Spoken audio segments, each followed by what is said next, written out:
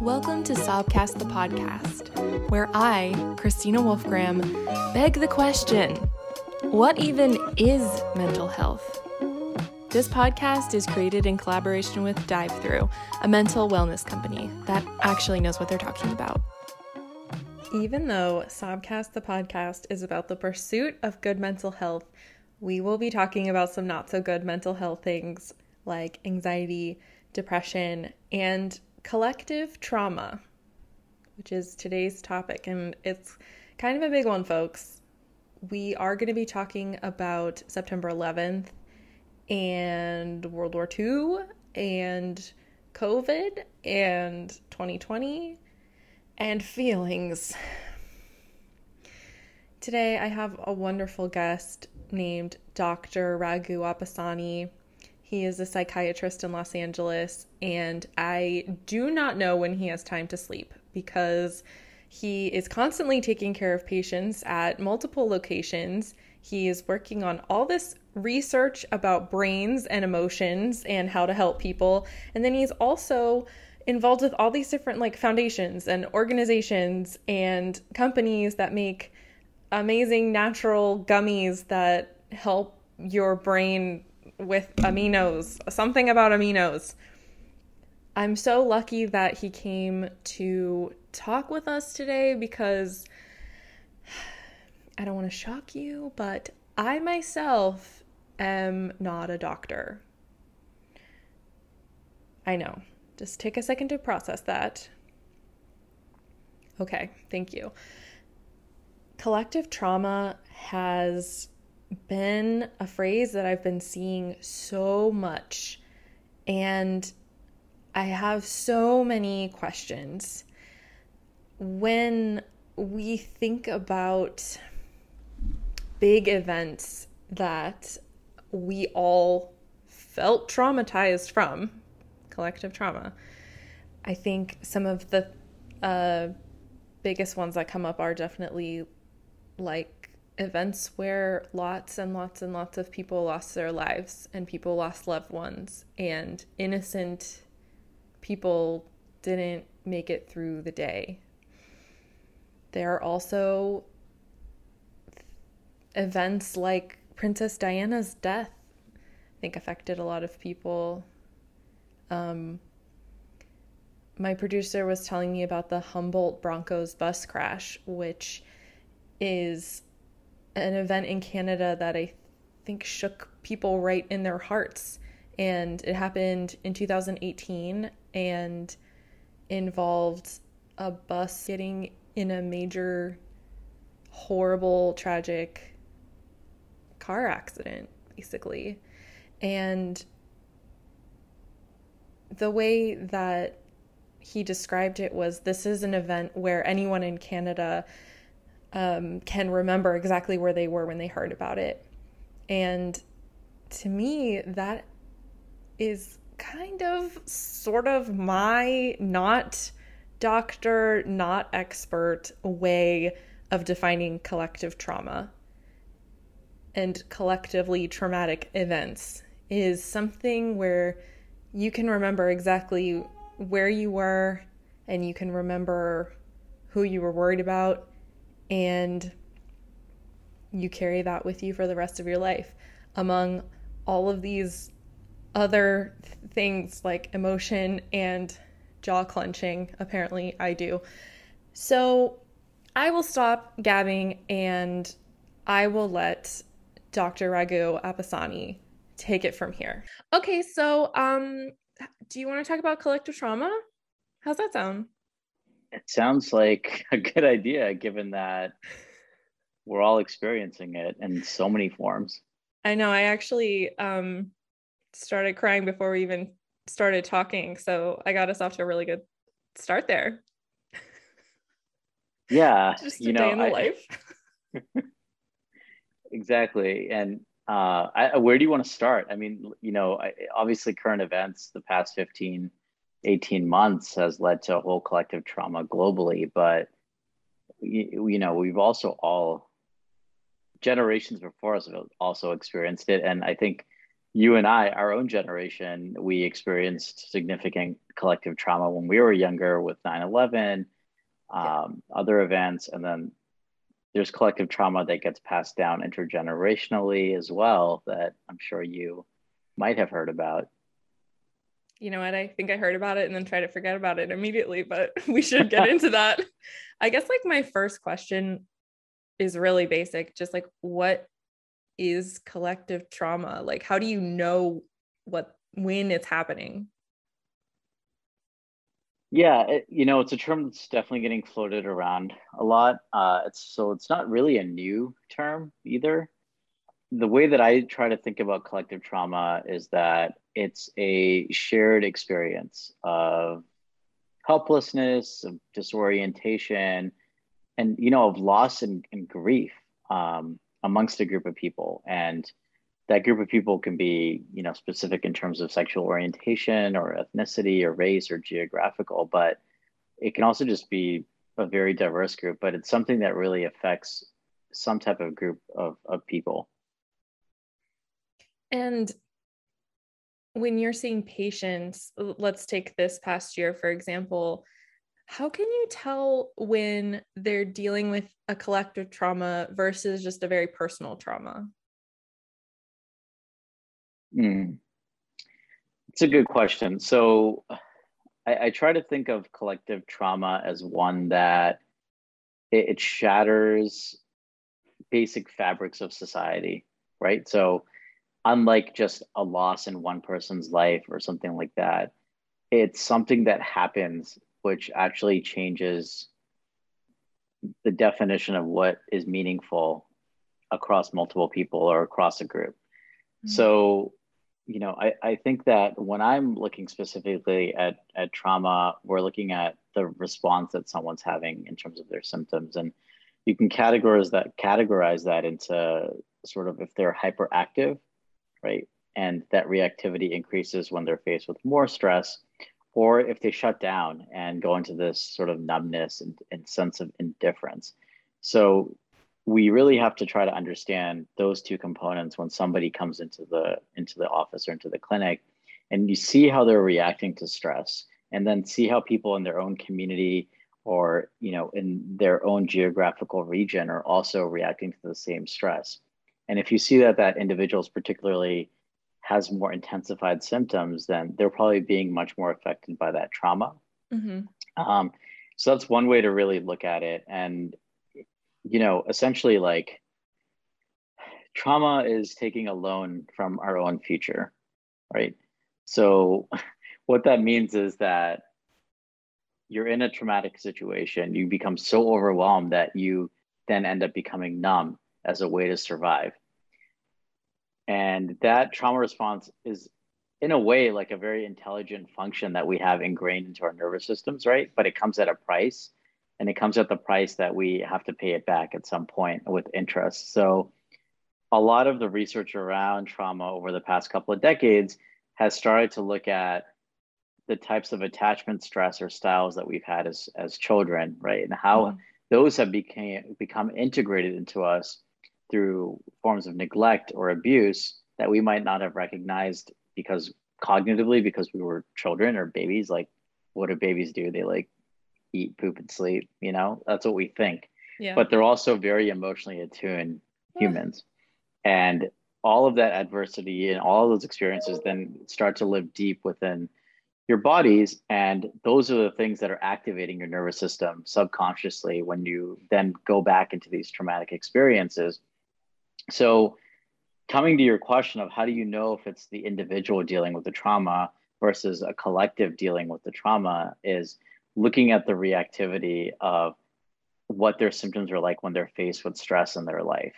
mm, And but it's still important regardless, even if it's collective trauma, to work with people on an individual basis, because the frameworks and the fabric of their life and their minds and their bodies is so dependent on when they were in the womb to their childhood and their infancy and their young adulthood and their entire life, and that's unique to that one individual. wow, that feels like it covers so much ground, and also for me makes me a little anxious because it feels so out of control. Like I was a baby, I couldn't do anything about it. Like um huh. I want to talk a little bit about September 11th really quick. Mm-hmm. Because that happened when we were kind of kids, and I remember I have a sister who's 7 years younger than me, and I thought I was being like a big grown up the way I was handling it, just kind of like I'm going to comfort other people. I don't know, trying to be a small adult, which is probably should have been a key uh, symptom that it should have brought me into therapy. But I remember her saying that she was having really bad dreams about planes.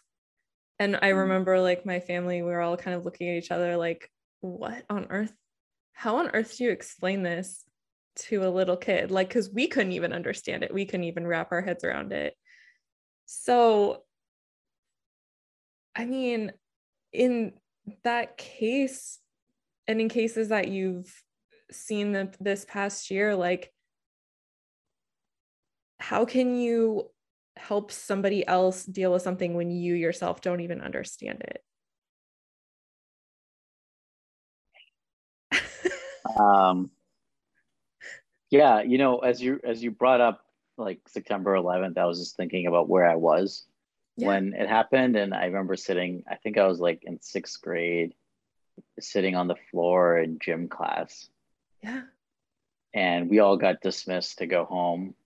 And my older brother was actually at home at that time. Mm-hmm. He was like 6.5 years older than me. Oh, no way.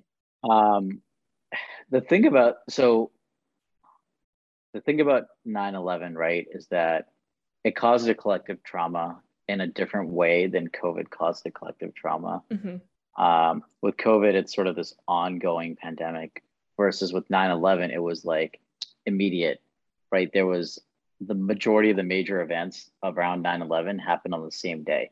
Mm-hmm.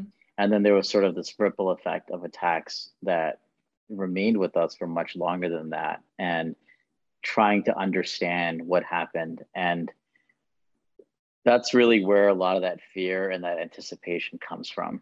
Um, and feeling a loss of control, right? Like when we feel that we've either lost life for a large definition of what that is, and when we have prolonged anxiety, it's really difficult. And that anxiety comes from a lack of understanding why something has happened.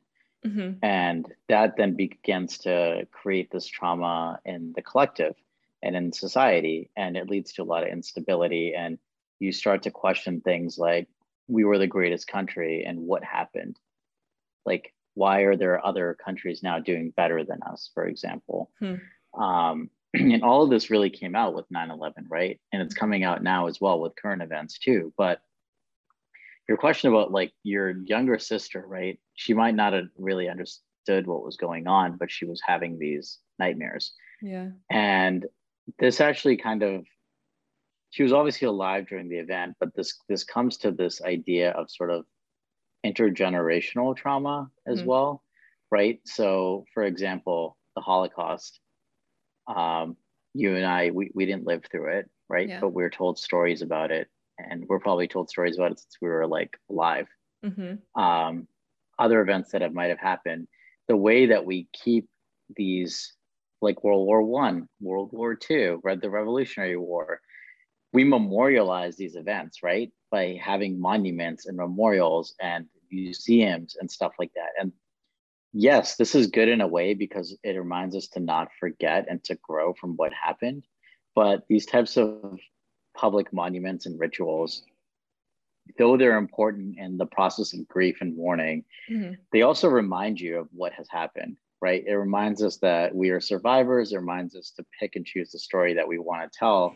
But it also can be very triggering for someone. It can start to build the story in their mind. Mm-hmm. So, though that they're really, really beneficial, these monuments also lock in the types of feelings that were had about that situation. Mm-hmm. and you almost like lock them into the marble and the concrete and the metal, right? That's making these monuments. So every time you look at them, it's an experience of loss, visually and spatially, that's represented. Yeah. And it's that unspoken emotion that we've now solidified. So even though your sister might have been what, like 6 or 8 or something, like she didn't have a full understanding, but she lived through it. And now when she sees reminders of it, she still knows, and she's built the story that she was surrounded by. Yeah.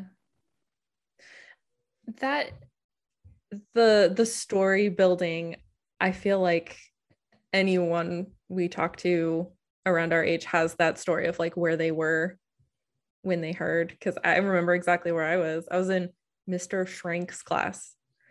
Mr. Shrank. And he told us that he wouldn't tell us what exactly had happened, but he said it was just like Pearl Harbor. So of course we're all like, oh my God, that like the implications of that, and kind of seeing like the scope, like looking to the future, like how many years is this going to affect? And I mean, I feel like I am privileged and lucky. Like I know a lot of people that day did start off a chain of events that, you know, was with them every single day. Um, especially like losing someone, like I can't even. And you know what it is that whether it was Pearl Harbor or 9/11 or Vietnam or the atomic bomb or slavery or even family separation, Mhm. the central theme to the emotional experience is helplessness. Yeah. And with helplessness at the core of it, you cause the anxiety, you cause the grief, you cause the sadness, right? And it's really, can we take a step back and have a moment of introspection? Mm. And that's really the key part in the developmental process, is like, can we step back, look inside ourselves, and tolerate these very painful feelings that we're having that are caused by helplessness? So like sorrow and disappointment and guilt. Mm-hmm. And that's the stage that we want to get to in healing, because when you think about trauma, you have to, it's basically based on 5 major themes, right? And these are the 5 themes that get shattered when something traumatic happens. And it's Mm. safety, trust, power and control, esteem, and intimacy. And so when you do trauma work and healing and therapy, it's really about how do we create a fabric again that's strong for you in those 5 themes of safety, trust, power and control, esteem, and intimacy, and rebuild those. Does anybody actually have all 5 of those down? I don't believe so in my mind, because we have all been through experiences, and experiences affect those themes. Yeah. And at various points in life, you have different levels of those themes. And you know, we have to start to not be in denial. And when we touch on collective denial, we start to touch on that collective unconsciousness. Mm-hmm. And we might be in denial, but if you walk into a room of a group of people who are shared a traumatic experience, even if they're not speaking, they tend to sense what's going on in each other's bodies due to the level of stress that's present in the room. Mm. And once we start to, you know, once we stop denying that, we can have a sense of release. Hmm. And we can have a sense of release from our actual nervous system physically. So there's like a chemical part to this too? Totally. I mean, you know, it's basically like, as we spoke about earlier, everything that happens in your life, even if it's not stored as a conscious memory, it's stored in your body. Right. And so when you are put into a situation that might resemble that, those similar emotions are going to come up again, right? Mm-hmm. And when we think about that collectively as a collective trauma, it's a group of people that have that storage now in their nervous system together that share it. And they will all react in a very similar way to a stressor. So when Mr. Frank was like, oh, it's like Pearl Harbor, Yeah. that's what he associated with. And, you know, I guarantee you that when 9/11 happened, it reactivated the physical reaction that he might have had when he found out about Pearl Harbor happening as a kid. Wow. Oh, how are we all functioning? That's a big, how are we all doing this? Um, we'll come back to that. You can think on the answer to that and we'll come back to it. Um, in terms of that numb feeling, I think I recognize it in myself for sure. I think I recognized it in a lot of media. I read recently that September 11th was 20 years ago.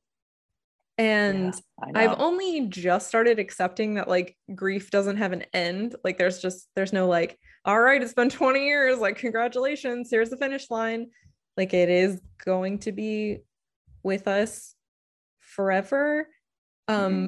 But then I was like, oh, I'll look into some of the horrible things that happened that day and see kind of what I remember versus like what really happened.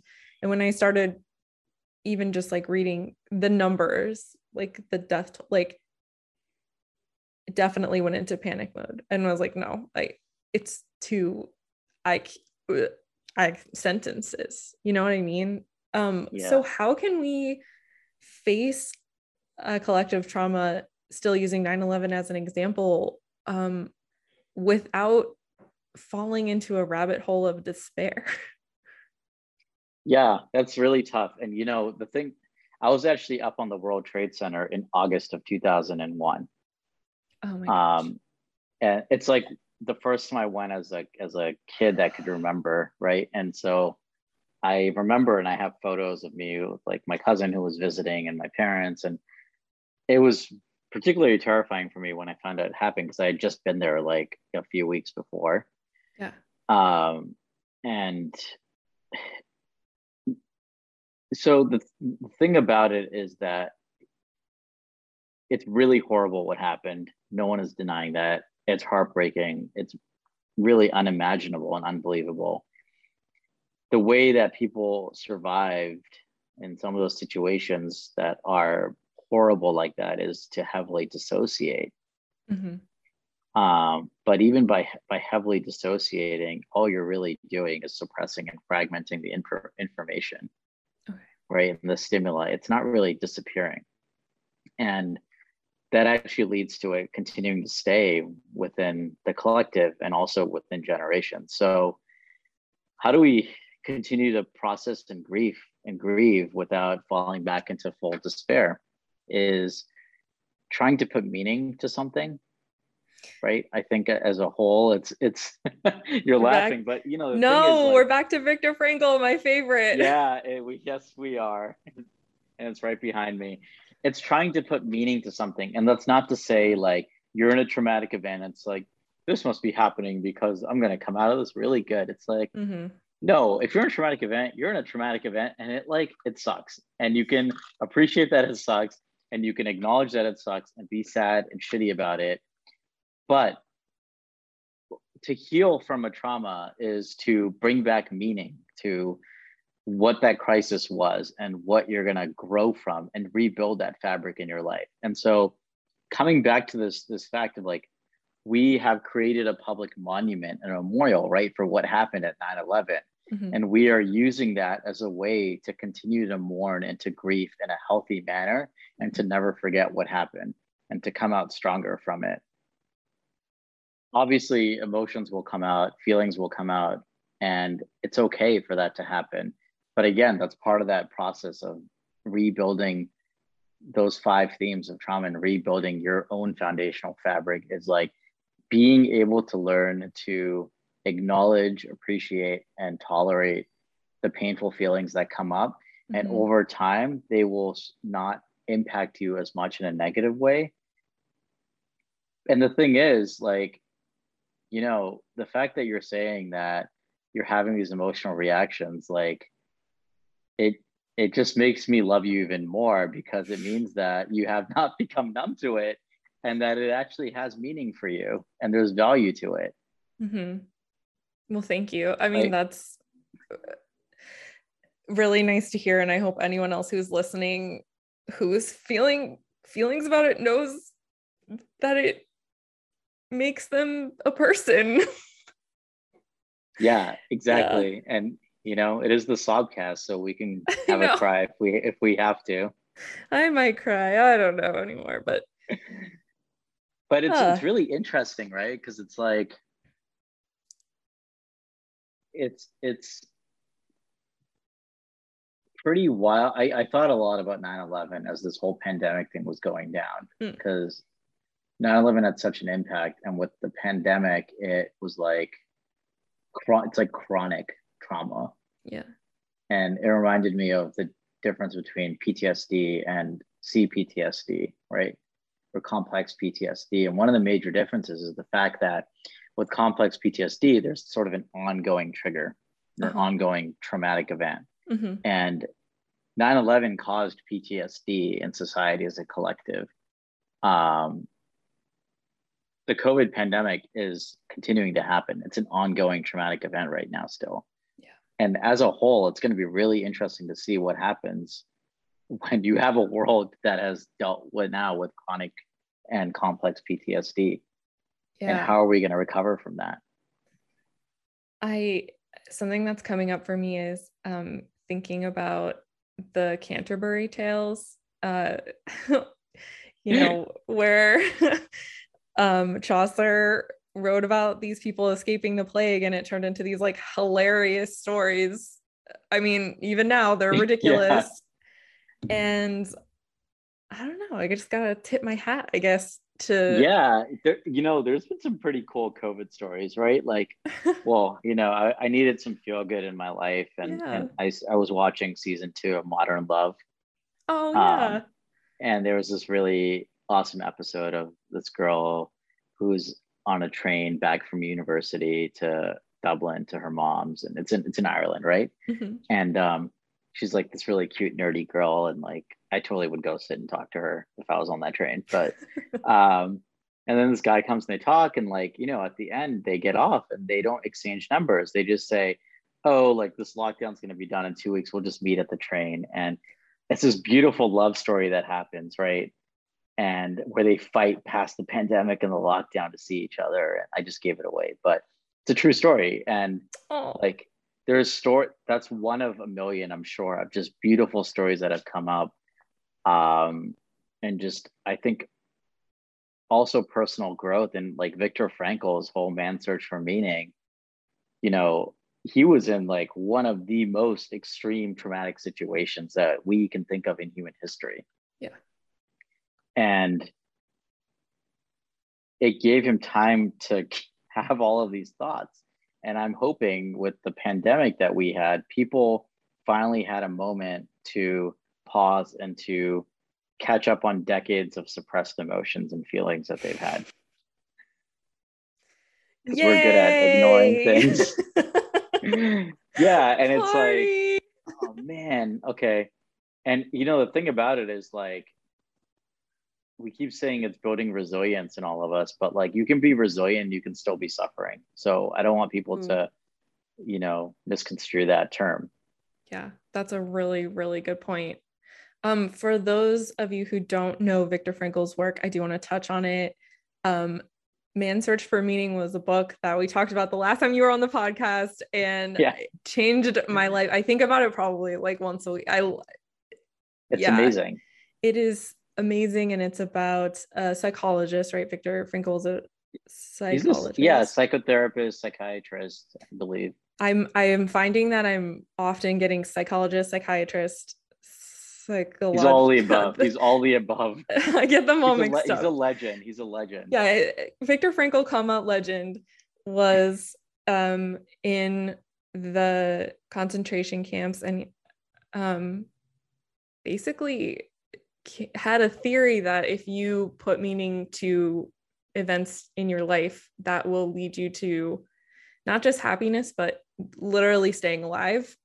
And the instances that he saw that proved that point are horrific, um, and also weirdly beautiful. And I don't know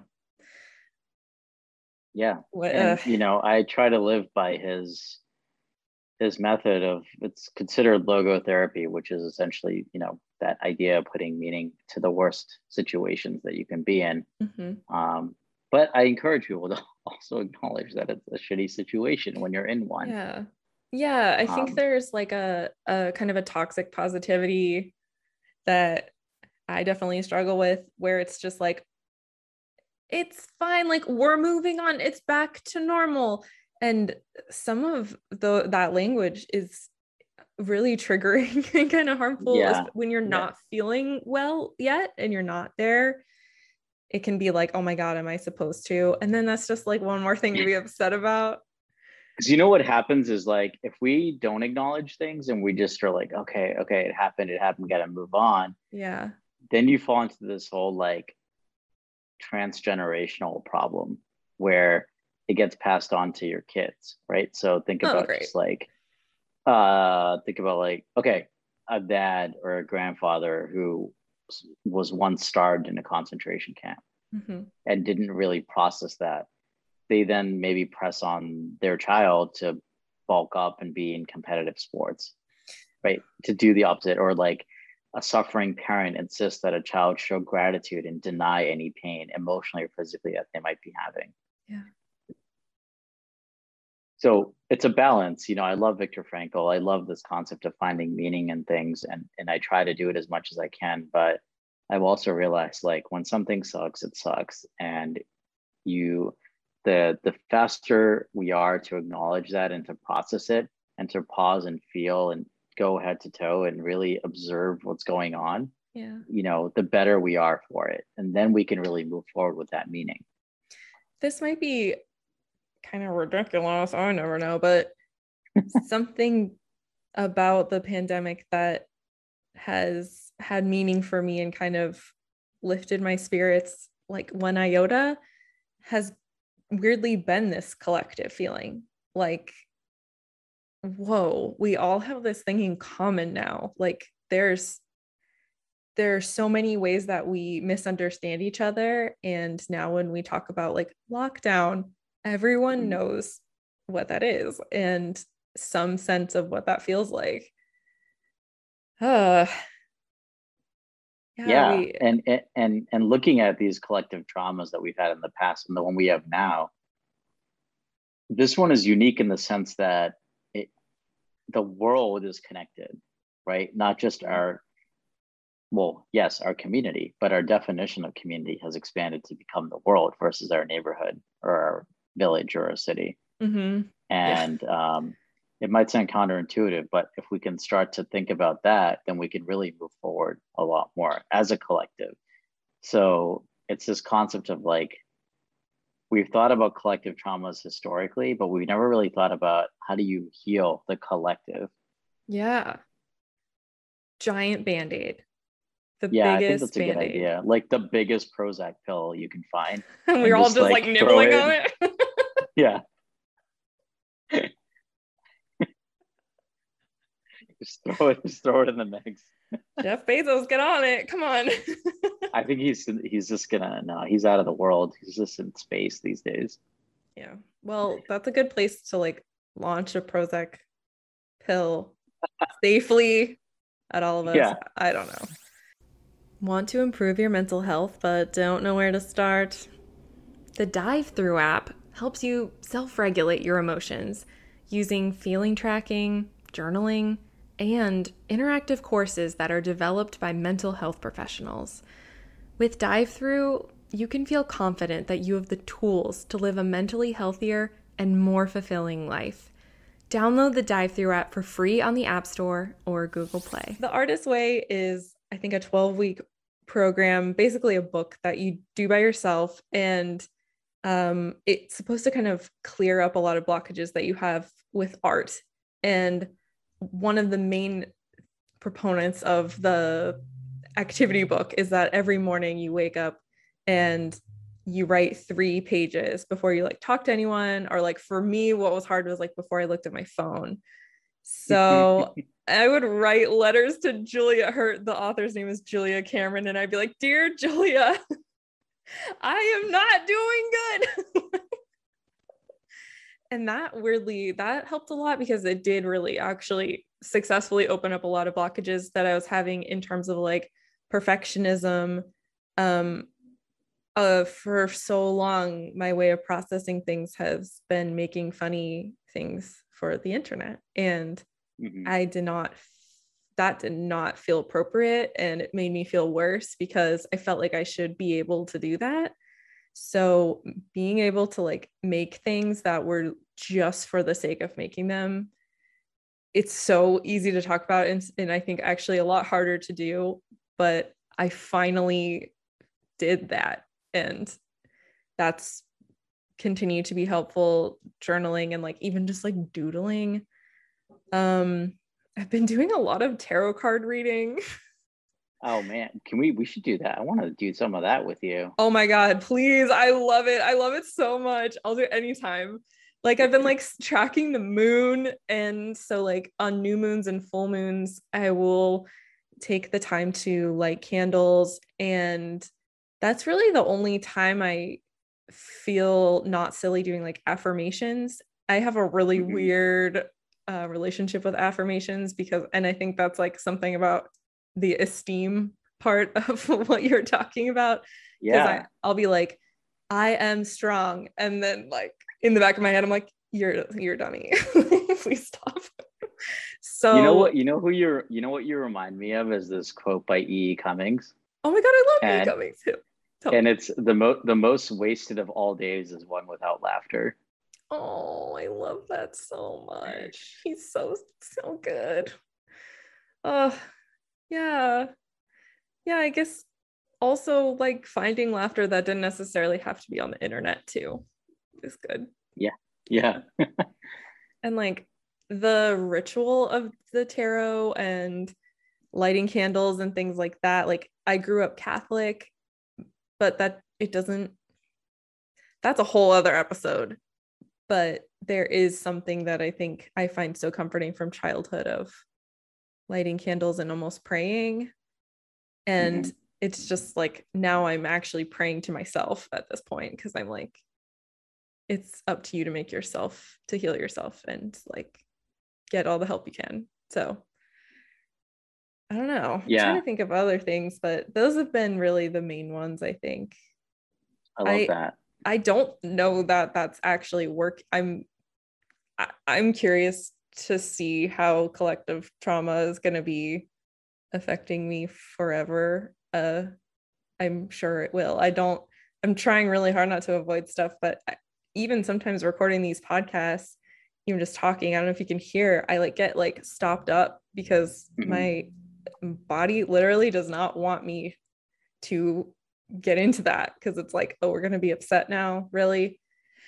And I'm like, yeah, how do we not be upset? It's a really bizarre time and it's very upsetting. So like, Well, if you, sometimes I try to think about myself as like a leaf, and oh, we start at the top of the mountain in the river, and we're floating down, and throughout life we have these experiences and we have obstacles, and sometimes it slows down and it's smooth and it's smooth, and then there's a waterfall and you go down and then you're smooth again. mhm, And similar to that, it's basically just a representation of us, right, in our spirit, in our life. And we're faced with lessons, we're faced with obstacles that we have to go around, with beautiful scenes, with scary scenes, with fears, with energies of all forms. mhm. And that helps us to become who we are. And then the perfection of who we are is this ability to actually fully express a range of emotions, right? Yeah. And when you notice yourself not being able to express a range of emotions, that's problematic, right? And Yeah. that means that there's something going on that you are dissociating so much. Sounds right. Um, yeah. So I'm trying to just encourage you to like feel what you're feeling, um, Mm. and you're gonna grow from it. And as you do that, you actually end up contributing to the unified consciousness and the unified healing that we have as a collective society. I'm so glad you brought that up because that was one of my big questions, actually. I don't want this to sound like pressure on listeners. I want it to feel more like an exciting opportunity that when you're working on yourself, you're actually working on the collective. Can you speak a little bit on how, like, yeah, you might be a leaf in the river, but like there are tons of trees around and like there are leaves everywhere. Yeah, And you're sure. I totally butchered your Yeah, metaphor. I'm sorry. no, it's hard, right? It's hard to.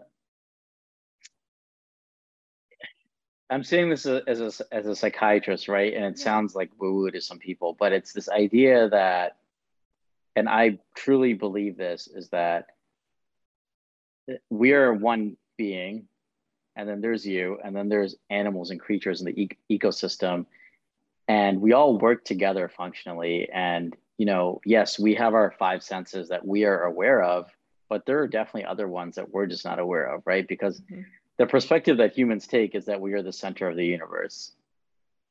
And are we really though? Like, not really. Like, we're a sliver in time. So I truly believe that when you are able to, I hate saying the term like work on yourself, but when you are able to invest in yourself, right? You actually contribute to the whole collective, because by investing in yourself, you are there then present emotionally and physically to help those around you and to actually contribute intentionally to the surroundings around you. So it's almost like if you think about the metaphor of climate change, it's like, oh, why would I do anything? Like, I can't change this. Like, I'm not going to like lower emissions on my own. But when you do it, it has an impact. It has an impact even in your microenvironment, which is drastic. And so other organisms, other plants, other beings, other food systems, they depend on us too. We work synergistically. We can't just take, and take. We've done that long enough and we've seen the impact of it. So it's hard to rationalize and think like, how the hell, like, working on myself and spending money on therapy gonna help me, or spending money going to the gym gonna help me, or buying organic food gonna help me? How is that like relevant? But just think about that every time you make an investment, whether it's financially through your wallet or whatever, you're voting for the world you want to live in. And when you invest in yourself, you're voting for that world that you want. And you might not win, but that's the point of having a vote. So, Wow. you do your part, and hopefully as a collective, we can start to create that world that we want. Because it's not like the collective has ever been perfect. Like it's not like there's no like bygone era of like, oh, if only we could be like back in the 1800s, or like, Yeah, but it oh, was the probably some 1200s like, miss it. there was probably some caveman that was like a huge narcissist, like, come on. Yeah. And it was like, yeah, I'm gonna eat this whole thing. Peace. Exactly. Like there is no end to it. It's just So no, so this is it's difficult. I think let's just acknowledge the fact that we are still in this trauma. And it's not even just like, it wasn't just COVID, right? yeah. It wasn't just COVID. It led to people in a state of helplessness are seeking answers. And whether it's, we blame the government, we blame certain groups, ethnic groups, minority groups, or whatever, we blame China. People are looking to point their fingers at like, why is this happening to us? Yeah. And it's in a state of helplessness. And we know the types of events that have happened over the past 2 years because of that. So it's, if at the end of the day, we can look back on the past 2 years and recognize like, society is hurting, and we all need to come together. We all need to come together to really create what we want to see and where we want to live. And I've been hearing from a lot of people that they're still so overwhelmed with financial stuff and like how their kids are at home, or like they have to go to work and it's terrifying and they're nervous about getting sick, or someone has been sick, or just, I guess I don't really have to list all the things that we're all worried about, because everyone knows that we're all worried about a lot of things.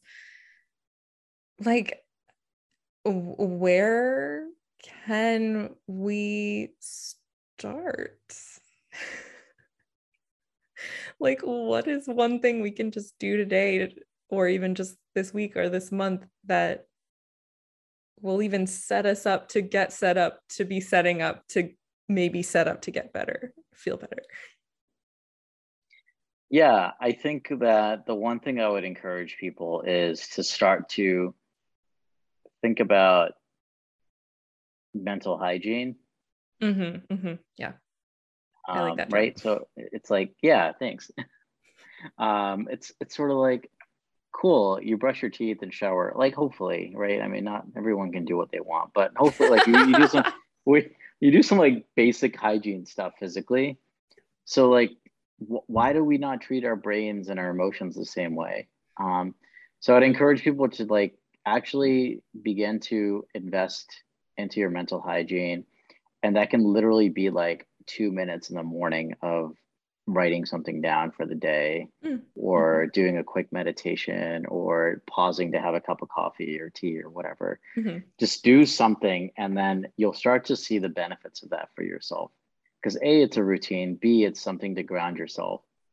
So that's what I would really encourage. Yes, financial stress, unemployment, living, like all these things they're drastic. And those problems they're huge. And, I hope that one of the positive consequences that we've learned is the value of what really matters to us over this past year, and whether that's family and friends or yourself and your own life, and starting to invest in that. So if there's one thing I can tell people, it's think about mental hygiene and create a routine for yourself. And that routine can even just be 2 minutes, I guess, Yeah. is something I'm taking from that. Yeah. I've been doing this thing called 2 Minute Journal. Oh, is that like the book? Like it It's a little comes as a book. book? Oh, Yeah. cool. Yeah. It's basically like, I'm grateful for blank, I'm letting go of blank, and today I want to do 1, 2, and 3. Oh, that's cool. Do you think about what you wrote down during the day? Yeah. That's cool. I really like, I think that kind of goes along with that like affirmation situation of like, I don't know, putting words to your desire to feel better, honestly, can help, just because then, like, let's say like something you want to accomplish is like, I want to do yoga for 20 minutes, or like, I want to make sure my entire inbox is cleared so that tomorrow I'm not overwhelmed when I Is go that to work. possible? No, Yeah. I'm living a Yeah. dream life. That's a dream life. I don't know who. I know some people can do it though. Some people do it. I just can't. It's not possible. I'm like a 30,000 emails kind of gal. I hope that doesn't stress anyone out who's listening to this. But I mean, then when you're like kind of choosing between, for me, it'd be like, I just want to like lay down and do my Netflix show. And doing 20 minutes of yoga, like, because I said it all those hours ago, I don't know. I feel like you're a Yeah. little more likely to do it, which is crazy Yeah. that works, but It's true. It's true. And it's routine and rhythm. And yeah, like, have you heard of Maslow's hierarchy of needs? yeah. Okay. So have you ever thought about your personal hierarchy of needs? No. No, have you? So yeah, I was thinking a lot about it this past year, and I was like, Maslow's cool, like whatever, but like, what about like Ragu's hierarchy of needs? And right. And so I started to realize like, oh, I need calm and nature and nurture and community and experiences. And I need that time to step away. And so I created like my own little pyramid Oh, I and love that. nutrition. Yeah. And so I think that's like a really cool exercise to do as well. I know I'm not anybody's teacher, but that could be really good homework. I'm just saying. It is good Subtest homework. Oh my homework. gosh. Oh, I'm definitely going to do that. That's so interesting. Because I bet it can surprise you, I think, like what's important. Yeah. And it's Definitely. like the stuff helps, you know, a lot of people are talking about mental health and like well-being and stuff, and they all are like, journal, do this, Yeah. whatever. But at the end of the day, it's like, dude, just do whatever works for you, because life is way too short to keep Yeah. spending it at war with your mind. Just get Ooh, it out somehow and move forward. yeah. Oh, being at war with your mind. That's so you asked me earlier how I've been dealing with the times. What other things have you been doing? What's your The hierarchy of times, needs? the modern time. Well, I can't say modern times. That's a brewery. The times. Um, yeah, you know, I've kind of followed this script most of my life, and I think that it's gotten me to where I am, which I'm generally happy about. Um, but I've also realized with the pandemic, like what I've neglected, Mm-hmm. and a lot of that was like myself, whether it was my personal life or my personal health and well-being, Wow. and pushing myself to the grind in terms of work, saying that you got to hustle to make it happen, you know, and like doing podcasts and being on all these other things on top of the clinical work during a pandemic. It like drove me to the ground. And, you know, I remember very clearly July 3rd, 2020. Yes, July 3rd, 2020. I was like lying in bed. I think it was a Friday night. And I just like couldn't move. I was like frozen. And I just got this like huge sense of, I mean, I'm pretty sure I had like some just de- depression baseline most of the Yeah. time before Yeah. that. But like, I just got this like huge sense of it. And I was like, damn, this sucks. Like, and passive thoughts of death, right? Like nothing serious really, Yeah. like our intent, but it was like it scares you when it even has like you have fleeting thoughts. Mm-hmm. Mm-hmm. And I was like, damn, it was like a wake up call, but it was also, it brought meaning to like my work and to be like, this is what people are going through right now, and or worse, right? And Yeah. so I got a glimpse into the other person in the room when I am working in clinic.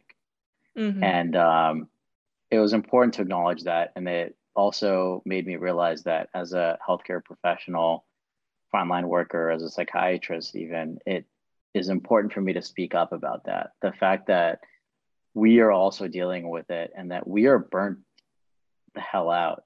I mean, I didn't just do psychiatry, I went and covered medicine and did COVID coverage during one of the waves. It's like the toll that it's taken on my colleagues and friends in the space has been so dramatic that it was a huge wake up call. And so I really started to value myself. This is a long winded answer to tell Mm-mm. you what I do, but I started to value myself and say, like, time's up, you know, and you got to take care of yourself. And so I started to be a little bit more um, strict about diet, like nutrition and what I'm putting in my body.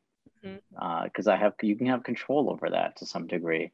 Mm-hmm. So I tried to be a little bit more aware of that, started to cook more, which is very meditative for me and also very healthy for me. I made sure to at least go outside on a big major hike at least once a week. And Mm-hmm. when safe, with like a small community of people that I, you know, could pod with, and just had that as an outlet, not just for the physical exercise, but for the connection with one another and to have that support and that family. And also my family became important. And so I tried to enhance my relationship with like my parents and my brother, and now my 1-year-old nephew who was born during the pandemic. So, Whoa. Oh my gosh, so there's, congratulations.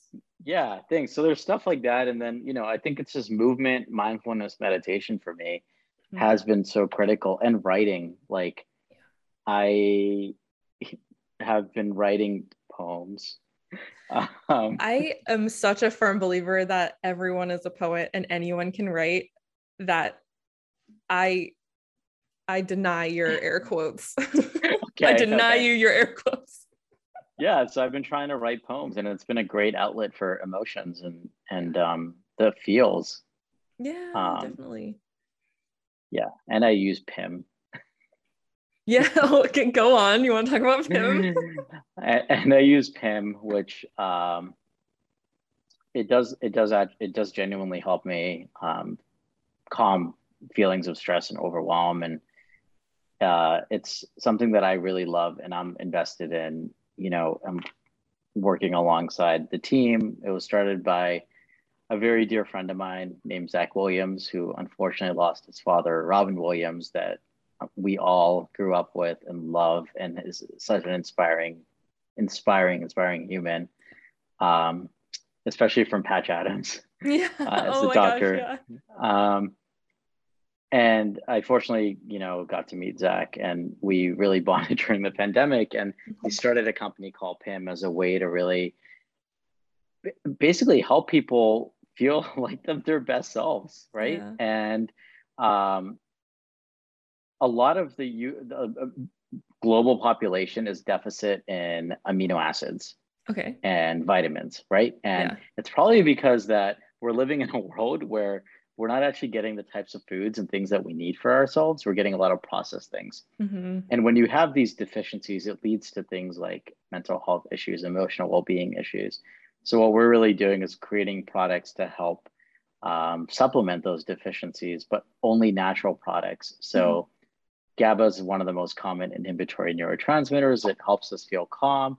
A lot of people are deficit in it. We have a fruit gusher style chew Yep. that basically has GABA in it. It has L-theanine from green tea, and it has rhodiola, which helps with your mood as well. And it's all natural. And so we are basically creating this product line along with working with clients to help develop a nutritional psychiatry approach to Hmm. enhance their lives. And this is all in augmentation or in parallel with medication if they need it, right? We're not Yeah. trying to replace any of that. So we're just trying to create an approach in which people can invest in their mental health and emotional well-being and be proactive and not reactive. Yeah. That, do you think that this company would have happened if not for the pandemic? Yes, I do. I think that uh, you know Zach's a huge mental health advocate, especially after his own experience in his family. He began to advocate a lot for other nonprofits in the mental health space and so forth. And so, seeing him build this company and being able to be a part of it's been like truly inspiring for me. I think the pandemic maybe has accelerated the need for something like this. Yeah. Wow. That's it. So, I mean, I guess this is a cliche for a reason, but it sounds like you're turning lemons into lemonade, and the lemonade has I'm trying. nutrients in it. That's good. Coming to your question of how do we heal as a collective from a trauma, Hmm. it's learning that we need to make changes like this where we can't have food deserts anymore. Hmm. We need to be able to say we as a country have the capacity to create companies like Whole Foods and Erewhon. Why are we not investing in having those in every neighborhood? Yeah. Is there anything that we can do right now to, I don't know, who'd we even talk to about that? I'm like, where's the adult? I need an adult. You're the adult. I'm looking at you. No, I don't want to be the And adult. that gigantic telephone behind you. It doesn't even work. It doesn't, it's plugged into nothing. It does nothing. I'm not an adult. It's all an illusion. It looks like one of those phones that you can make like really big decisions on. Dang it. All right. Okay. I will In your meditate like with the pearl necklace phone. smoking a pipe. I know. I want one of those like long cigarette holders. Yeah. That's like a stage cigarette, like where you blow into Yeah. it instead of. But this comes to your whole question about like, what can I do for myself that helps the collective? It's that. It's like Hmm. advocating in your own communities. I'm nodding. Yes.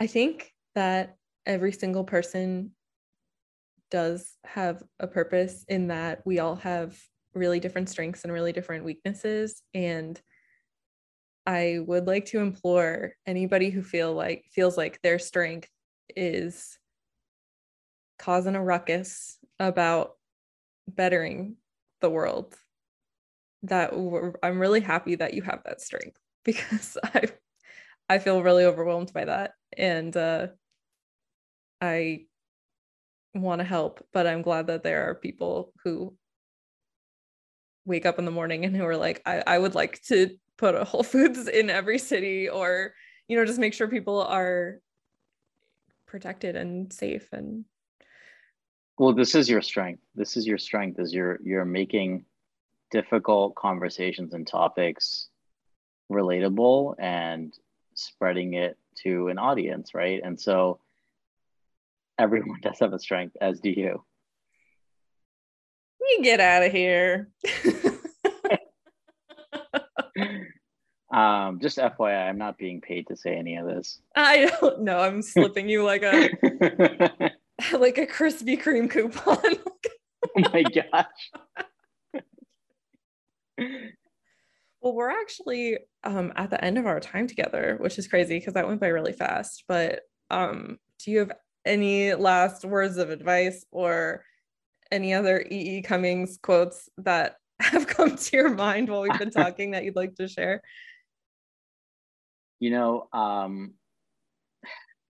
Life would be easier if we were born and someone handed us a user manual about ourselves. Unfortunately, that's not the case, but just start to appreciate who you are and just embrace all the experiences, bring meaning when you need it, but develop a hierarchy for yourself on what you need.